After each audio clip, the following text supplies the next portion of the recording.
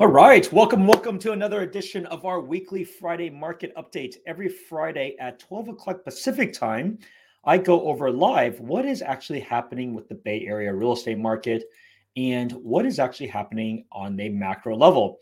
A little bit more casual today. I got a weekend and then I am going to be gone for 2 weeks. So no shows next week or the following week. I think we'll have less inventory anyways, and we'll go over that momentarily. But I am off to Maldives and Dubai. So if you have an itinerary or know someone I should meet there or things I should do there, send me a note, send me a DM. Love to get that. And if you want my itinerary afterwards, send me a note as well. I'm happy to share it. We got a pretty packed and fun trip ahead of us coming around the corner. So looking forward to that. Not looking forward to that long trip. But thanks again for tuning in. As always, let's go over the news of the week. Big news is Google eyes hundreds of downtown San Jose homes over a transit station site. So for those that are familiar with Google Village is not just a office space play. They're actually going to be creating a lot of housing. They're going to create this village, and that's why it's called a village and not another corporate campus, to incorporate small restaurants. There'll be some retail. There'll be housing on the top units.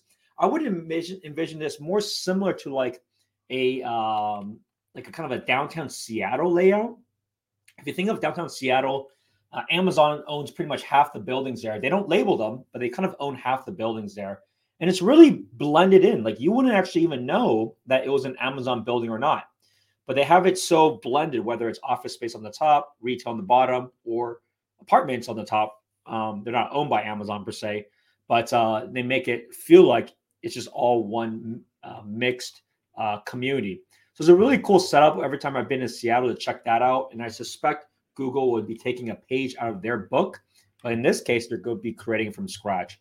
So be mindful of that. There will be a lot of housing. There will be some affordable housing here as well. And you can see the search trend expects to employ 20,000 workers in this area alone. Pretty wild. And it makes sense. I mean, look at their earnings reports. Absolutely incredible of how much they are printing right now in terms of money and how profitable they are. 20,000 workers. That's a lot of jobs, a lot of high paying jobs, and a lot more traffic. Hence why they're deciding to go in that location. The convenience of that is like it is access to the VTA rail, and the VTA rail is also accessible to the BART line. Whether I think the Berryessa BART line has a VTA rail, but definitely the Milpitas station, which makes it really interesting because now it's really easy to get in and out of that location. And at the same time, then it really expands that opportunity for like the East Bay Transit, or if you're coming from Contra Costa County area, to be able to now work here by not having to drive. So it'll be interesting to see how this ultimately plays out and what it actually looks like over time. It's still going to be a few years out, but a lot of people have been making their bets in investing in properties here. Next, Genentech leases 229,000 square foot Boston Properties Alexandria project in South San Francisco. As mentioned before, do not be surprised. You're going to see this pretty much every month. Anytime a new site opens up, it will be gobbled up. It's such a high demand. There's just so many big biotech companies that know that the Bay Area is a key pillar for innovation and for research, and they cannot find enough. Companies are building more than 3 million square feet of lab space in the Bay Area, compared with more than 4.5 million square foot of active tenant requirements. Massive shortage in terms of available properties. These all look incredible because they're designed differently than a traditional office space. But keep on the lookout. The peninsula, all across the board there, because it's so dense, will continue to grow very rapidly in this space. They're not the only ones. LinkedIn eyes major expansion with big Silicon Valley property purchase. Once again, another big tech company continues to buy properties in the area because they know that they do not want to leave the area, and they do not want to have other big tech companies that will just pay a higher rent and get them out of there. They will just lose their presence. So a lot of companies like LinkedIn, which has plenty of money, given their parent company is Microsoft, which also has done phenomenally well, have made this move of just buying space, continue to add, and continue to push for more space. You can see there's going to be additional buildings that are going to be built, brand new office buildings. Once all 3 buildings are ready for operation, they can employ up to 2,900 employees. Keep in mind, these employees, for the most part, that work at LinkedIn are high-paying jobs. They are typically engineering types of roles in this location. So once again, follow what the companies are doing. You get a sense as to what is happening. If you haven't noticed, man, I have a client that we got contract. We're in contract in Brentwood. We're going to be closing there. Like commute is crazy again. I don't know if you guys see that yourself. Love to get your feedback wherever you live. Commute is real. And remember this, people are not even back in the office yet.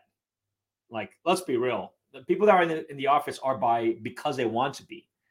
And if it's already like this, yeah, I think, whenever people start to kind of settle down the goals of what they want to do with corporate real estate space and actually require people to go in, get ready. We're going to have some of the worst traffic in history.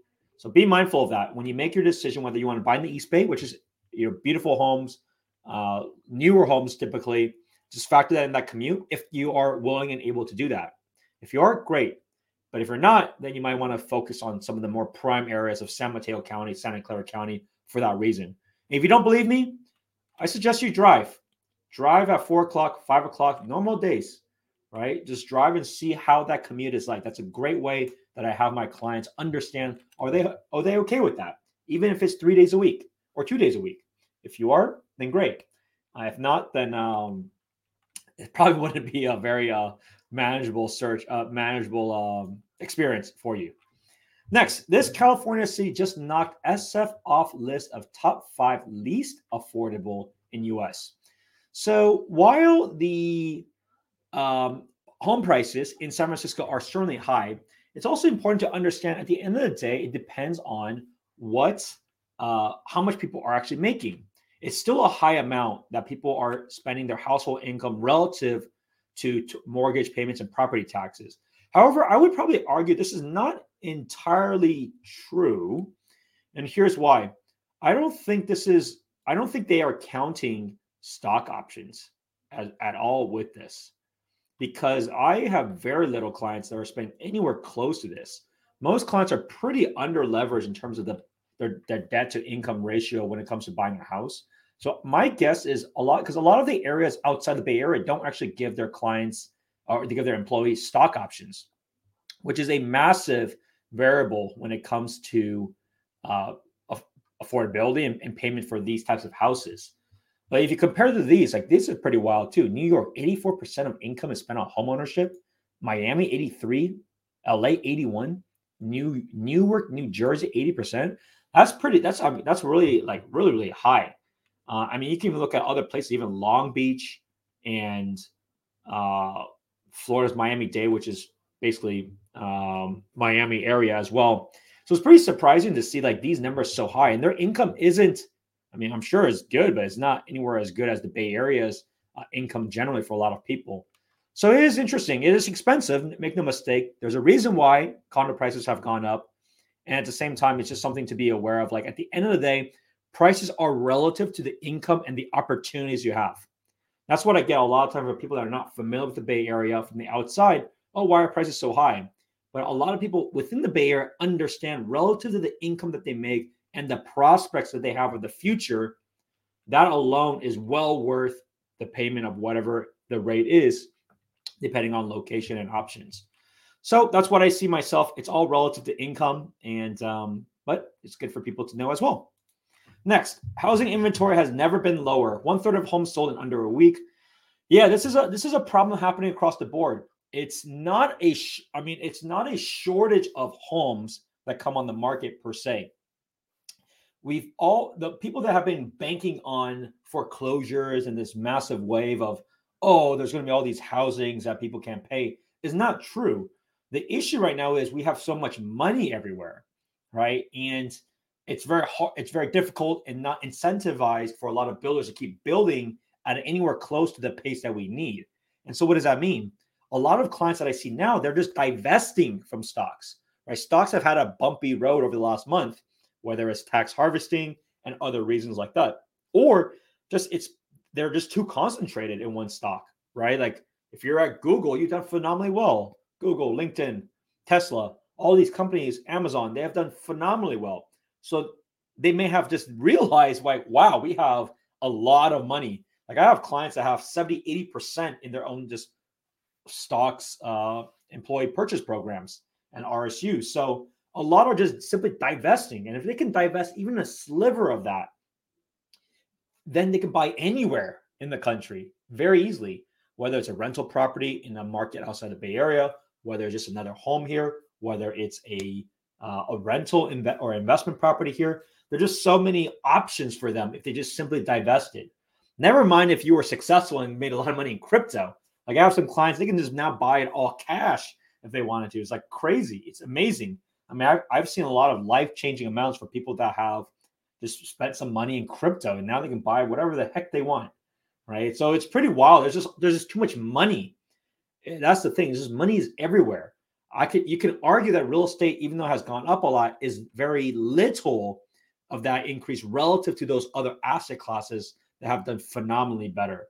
Keep in mind as well, if you have a lot of stock within a company, let's chat because I can introduce you to the higher tier of banks, which are like usually the private wealth management clients and things like that. They can take a line of credit and equity line relative to your stock holdings. So that way you don't need to sell your stock. You don't need to pay those gains. You still keep them. And then you can pull money to have that money for down payments and things like that. Keep that in mind. That's how a lot of people are making moves and not having to go through any capital gains or anything like that. So there are many strategies that are available. It's just more of you need to know, and you need to have a realtor like myself that knows every option in the book and every potential option that could work. Very, very common these days. Now, this is something that, when I read this, I always wanted to say, okay, is this a clickbait article, right? Is this really happening, or is it just there are just different approaches?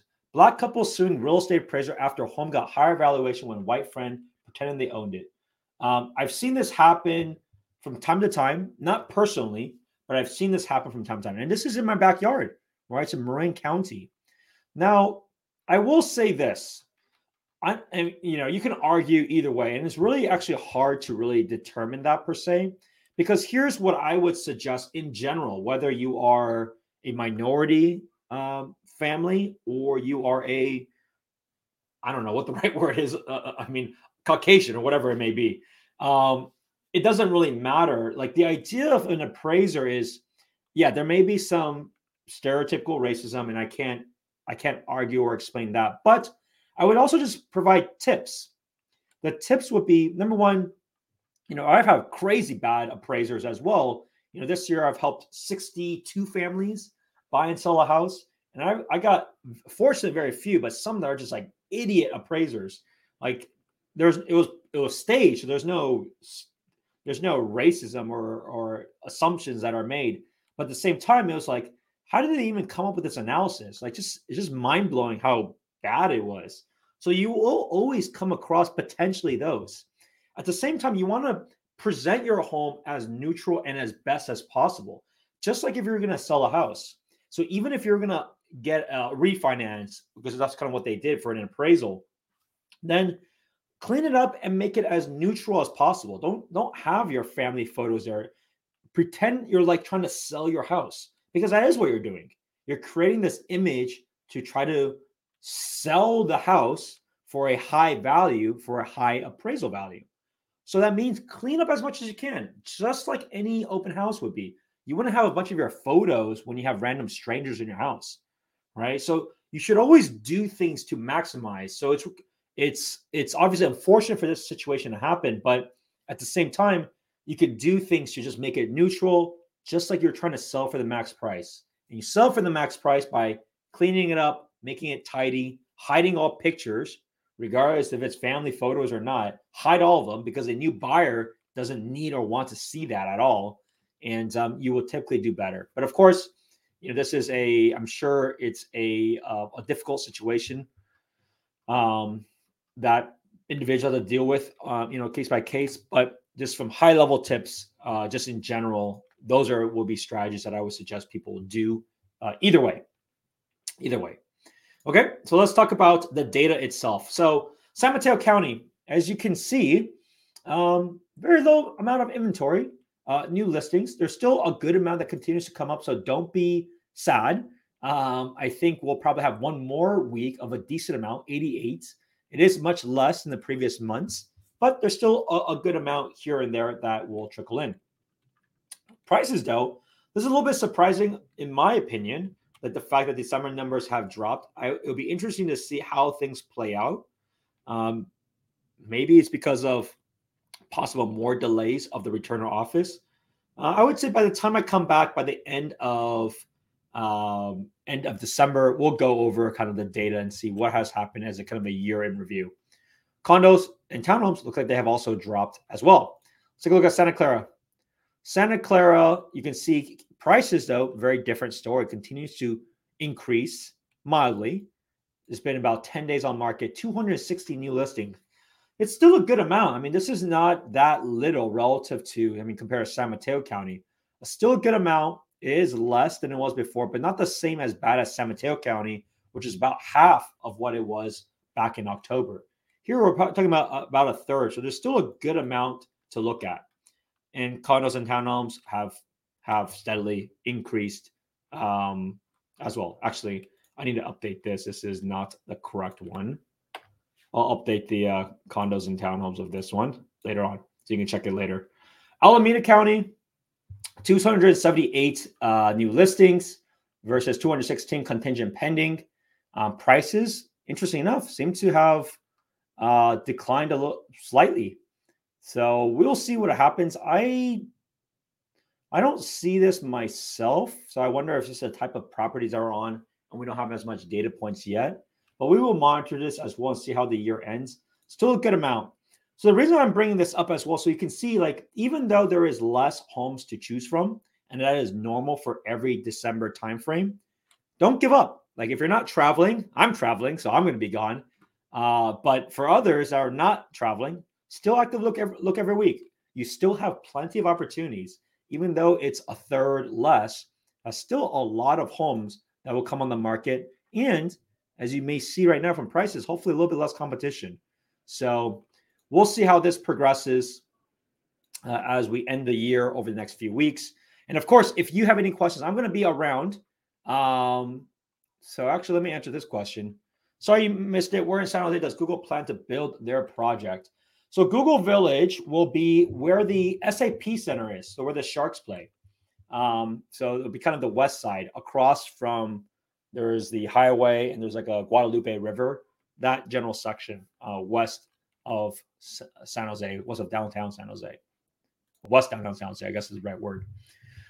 Any other questions? Of course, let me know anytime. I'm going to be around still working, not as much, but I'll still be working over the holiday. So feel free to text me below, 408-547-4590. If you have any questions or you want a home evaluation of your home, your go through options, or go through a game plan, I will still be around. And I can also give you an evaluation with what a home will likely sell for as well, to give you the right sense of expectations. Enjoy the weekend. I'll see you in, I guess, 3 weeks. Have a good one. Bye now.